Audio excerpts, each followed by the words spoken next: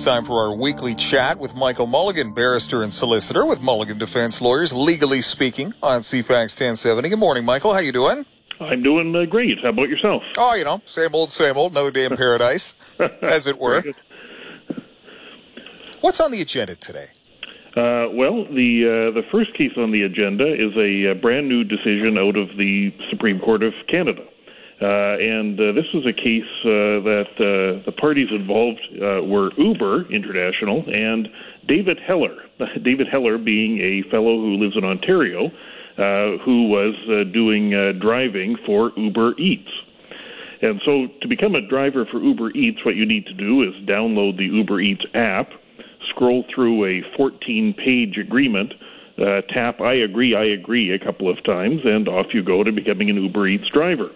And that's what Mr. Heller did. Mr. Heller, however, after some time doing that, had a dispute with Uber. And he wished to allege that Uber should have been treating him like an employee rather than a contractor. That was really the basis of the dispute. And so off he went to court. David shows up in court, and unfortunately for David, the 14-page agreement that he'd clicked I agree on included what's referred to as an arbitration clause. Now, this particular arbitration clause, the general idea is that an arbitration clause would say, look, if you have a dispute, you can't go to court, you have to go to an arbitrator. And in a fair way, I suppose the concept there would be that could be expeditious, cheap, and fast. But that's not how it was used here. The arbitration clause in the 14-page Uber Eats agreement required that the arbitration, that no case could go to court, it had to go to arbitration in the Netherlands. And in this case, to start the arbitration, you were required to pay a fee of $14,500 U.S. That's not legal fees. That's just the administrative fees to start the process. Wow. Then you would have to go to the Netherlands, probably get a lawyer and so forth. And all of this represented basically a complete year's income for David. Not very fair. No, doesn't seem so, at least. And so he went to court and said, well, that's not fair. And originally the trial judge disagreed with him and said, well, no, if you've got some argument about the arbitration clause, you need to take that to arbitration. Go to the Netherlands, David. Being unsatisfied with that result, he pressed on, and eventually now the case got to the Supreme Court of Canada. The Supreme Court of Canada, at least from my perspective, happily concluded that the arbitration clause in this case was unconscionable. And because it was unconscionable, it was invalid. And the Supreme Court talked about what is required for a clause to be found to be unconscionable in a contract.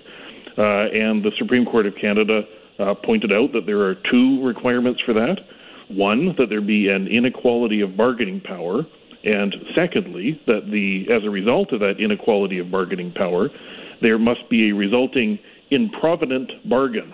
Well, what exactly does that mean? I suppose you'd have to sort of go to the definition of what is improvident from a ordinary sense and then look at some of the decisions. But broadly, that would mean something that's not carefully planning for the future, particularly with respect to money and being very unwise.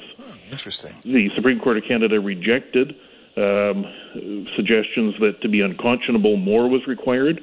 The Supreme Court of Canada found that to meet that requirement of unconscionability and to therefore be invalid, the person does not need to show that the agreement was grossly unfair. They do not need to show that there was an overwhelming imbalance of bargaining power, nor do they need to show that the stronger party intended to take advantage of the vulnerable party. Interesting. So it can be incidental. That's fascinating. Yeah, that's right. You don't have to prove that Uber set out to do in David when they had drafted this contract. You need only show this inequality of bargaining power, and the result of that was this improvident bargain. So I think that's a very positive decision. What it's going to mean now is that David's going to be able to carry on in Ontario to sue Uber there, and in fact, he's looking to have this certified as a class action. And so we may then get a decision in Ontario concerning whether people who are Uber drivers are employees or whether they're contractors. And David won't have to pay a year's income to go to the Netherlands to have an arbitrator decide that. So I think that's really healthy. Yes. And the other thing that it calls to mind, and I must say it's great that the courts are using principles like this to override unconscionable agreements. Indeed. There is something that just strikes you as just fundamentally unfair with many of these agreements. So all of us have dealt with them, right? Sort of pages and pages of things you must click I agree in order to do anything in a modern world. And I think it was Seinfeld said, look, you could insert the entire text of Mein Kampf into the iTunes agreement and everyone would be clicking I agree. It would be a fascinating social experiment to start a timer when the insertion of that text occurred and wait to see how long it took a complaint to roll in. Yes, it's, very, no one is spending the time necessary to sort of pick apart and read the 14-page agreement. Moreover, as the Supreme Court of Canada pointed out, the 14-page agreement didn't include information like you will need to pay $14,500 U.S. in order to use the arbitration agreement. It would just say things like this must go to arbitration and you can't start an action in court. And the other thing that this calls to mind is there's probably scope for legislative restrictions on the use of conditions like this, because very commonly now they're used as a way to by large corporations to try to prevent people from getting access to the courts. Yes. They know that if you put these sort of impediments in place, it makes that much harder. And particularly large corporations can be concerned with class actions. Because many people aren't going to be able to spend the time and money and energy required to individually advance a claim, which for them may only be worth a modest amount. And that's really the whole point of class action proceedings. Yeah. And if you can try to insulate yourself from all of those things by saying, look, if you have any dispute with your plumbing part or your car or your anything, you must go to arbitration and you cannot go to court. One of the effects of that is to stop people from, if those are enforceable, to stop people from being able to utilize class actions in order to get a remedy for large groups of people who are potentially hard done by. And so I think there is scope for perhaps more legislation restricting these things and also restricting things like conditions that require people to resolve their dispute in some other jurisdiction, because oftentimes that, of course, makes it a practical impossibility for people. I know, for example, in British Columbia, we had some new franchises legislation a few years ago, and one of the things that did was restrict the ability of franchisors to say you must have your dispute resolved in, name some foreign jurisdiction, which has the practical effect for the person who's bought the, burger franchise or whatever, to be able to say, look, I'm sorry, I just can't go to the Netherlands, or I can't go to, Waco, Texas to start my claim that's just not on, unless the claim is a very substantial one. And so, there's a real risk that these things are used in a way that's completely contrary to what would have been envisioned with the concept of arbitration. Arbitration is supposed to be, efficient, inexpensive, and fast, right? That's the idea.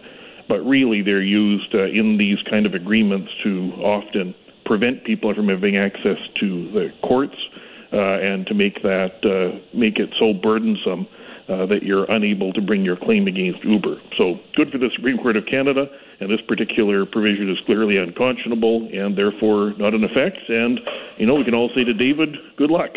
I don't know what the result will be in terms of whether Uber drivers are properly employees or not, but I think we should all be able to agree that if you want to make that argument, you should be able to do so without having to pay many thousands of dollars and fly to the Netherlands. Indeed. Michael Mulligan, we'll take a quick break and return to Legally Speaking coming up in just a moment. We continue with Legally Speaking, Michael Mulligan from Mulligan Defense Lawyers. Now, Michael, the intersection between the justice system, bargaining power, and the economy is always a fascinating one to me because bargaining power often exists only through the prospect of one being able to seek a legal remedy in court if indeed a dispute arose that could not be resolved through otherwise satisfactory means. Absent that prospect, you find unfairness proliferating far more often than any of us would prefer. I'm reading here about a class action in BC alleging that operators of roll-on, roll-off marine shipping vessels, does this say conspired to limit competition and inflate prices? What's the story? Yeah, this is, I think, a really interesting fact pattern and case. So this was a proposed class action brought in British Columbia against this whole collection of very large multinational shipping companies who would ship cars to various different places. And the basis for the claim is a allegation that this conglomeration of shipping companies had conspired to set higher prices to transport cars between different locations. And the theory of the class action would be because this group of large companies allegedly conspired in this way, it had an effect on customers who purchased cars in British Columbia that had ever been shipped by any of these entities.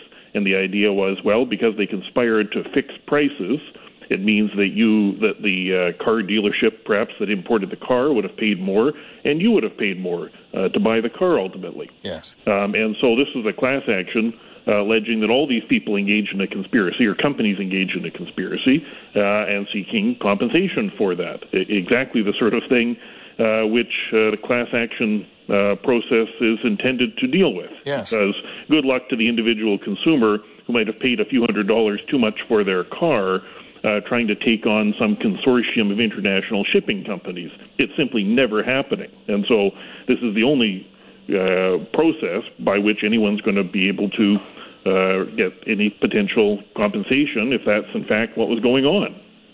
Now, that process was started in British Columbia, and this was the interesting element.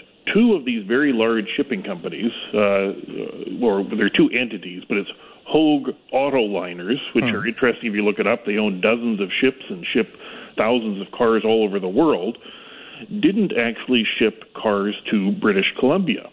Now, those particular defendants didn't deny that they were parties to this alleged conspiracy, but their defense was, well, hey, we didn't ship cars to British Columbia, therefore you shouldn't be able to include us in this class action. And that's the issue that the BC Court of Appeal had to sort out, right? Is there can this claim proceed against those particular entities because, while they ship cars all over the place, they don't happen to ship them to British Columbia? Well, the BC Court of Appeal concluded that, yes, indeed, those entities, that Hogue Autoliner, that comprise Hogue Autoliners, can, in fact, be sued. And the concept that they used is that there's a substantial connection between all of these defendants, including those ones, and British Columbia. And because the pleadings alleged that these entities, and they don't deny this, engaged in this conspiracy to fix prices to transport cars, even though they may not have transported cars to British Columbia, as a result of engaging in that conspiracy, which is what's alleged, it would have had the effect of raising the price of cars in British Columbia. And on that basis, the Court of Appeal found that those entities could, in fact, be part of the class action, which I think is a really interesting analysis. And it provides, I think, in the context of the last case we talked about with Uber, a good example of how and why it's so important that we have access to the courts and a scheme that permits people to advance a claim in this collective way. Otherwise, there's no hope that somebody's going to be able to go and arbitrate or sue in small claims court, these large multinational companies. Yeah. And so this will create a way in which that claim can be tested, a decision be made. And I think it's another example of how that is to say the class action scheme really has a benefit to consumers, because without it, all of this sort of activity could go on simply with complete impunity. Yeah. I always find matters of territorial competence and jurisdiction to be interesting because, of course, in civil law here in Canada, it's a provincial responsibility. So we see non-uniformity even going from province to province in terms of certain torts and their remedies being either fully recognized or not being recognized. You add to that the additional layer of complexity of international corporations. And, well, I can see why some lawyers are able to command such hefty sums for being able to navigate these labyrinths, Michael, because they are anything but simple. That's for sure. In BC, one of the things that happened just recently was a change to the class action legislation, which will perhaps provide some simplicity in that it would allow class actions that are started in British Columbia to include people who don't live in British Columbia, right? For example, if there was in other provinces of Canada. So, for example, if a class action is started over, let's say a defective part or something of that sort, you could, by default, include anyone who lived in Canada is as part of the group of people that would be involved in the class action.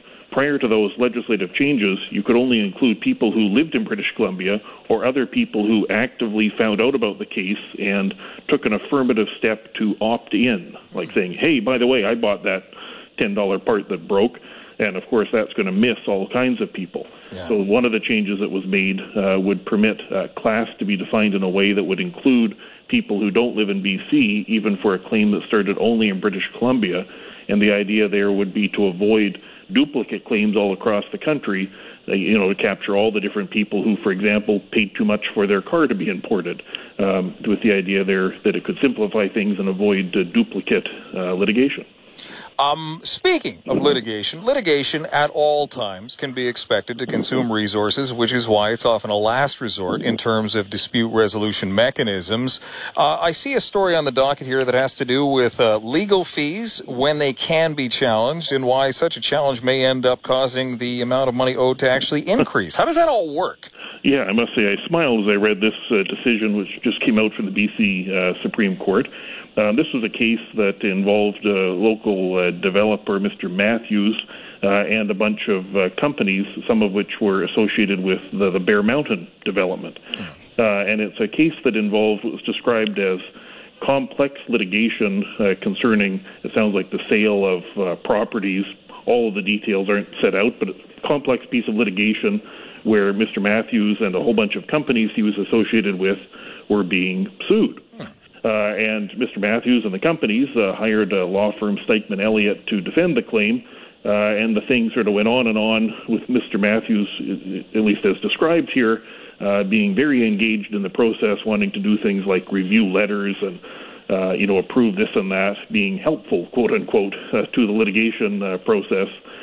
And the effect of all of that were a whole bunch of legal bills, which eventually, it sounds like, came to a head when money in some of these entities that was paying them ran dry, and Mr. Matthews had to, I think, go to some of his partners to contribute to the cost of this litigation. Eventually the case settled, and then Mr. Matthews and these companies asked for a review of the law firm's accounts. And there's a provision for that in the Legal Profession Act that allows for a review of lawyers' bills to make sure that they're fair and reasonable, right? Or if there's error in them, it's designed to be sort of an efficient way to review those things. Yes. Now, all that's fine, but the way in which Mr. Matthews and the companies decided to pursue that was described as wanting to review every dollar paid, wanting a complete refund of all the monies that were paid by way of legal fees over the long, complex dispute, and refusing to narrow the focus of that in any way, such as resulting in an 11-day hearing and all manner of time and expense reviewing the bills.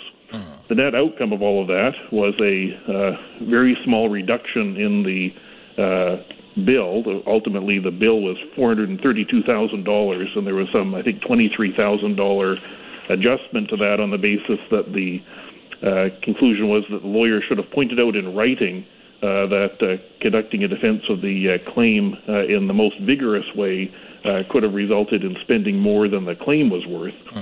But because of how Mr. Matthews and the companies decided to challenge every dollar spent and conduct an 11-day hearing reviewing it, they wound up having the fees reduced by $22,500, but then it then resulted in them getting a bill of costs of an additional $36,465 as a result of conducting an unfocused 11-day review of every dollar spent in this complex piece of litigation. So I must say, as a lawyer, I smiled reading this thing, both in terms of the sort of, quote, helpful client wanting to review every letter and thing that was done, and then also the unfortunate way that it sounds like both the original litigation was defended, and then also the way what was supposed to be sort of an expeditious review of a bill to make sure it was fair and correct resulted in this unnecessary, or very long at least,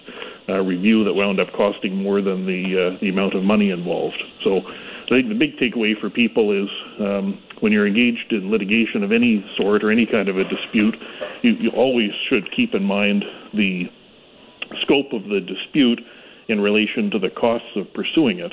And when you're having a dispute over money, you should always bear in mind the cost of defending or bringing an action versus the amount of money actually involved. And our civil litigation scheme is designed to encourage that by means of costs awards, but obviously it doesn't always have exactly that desired effect. Michael Mulligan, barrister and solicitor with Mulligan Defense Lawyers here in Victoria. Appreciate your knowledge and insight as always. Legally Speaking, during the second half of our second hour every Thursday on CFAX 1070. Michael, thank you for your time. Thank you so much. Have a great day. You too. Bye now.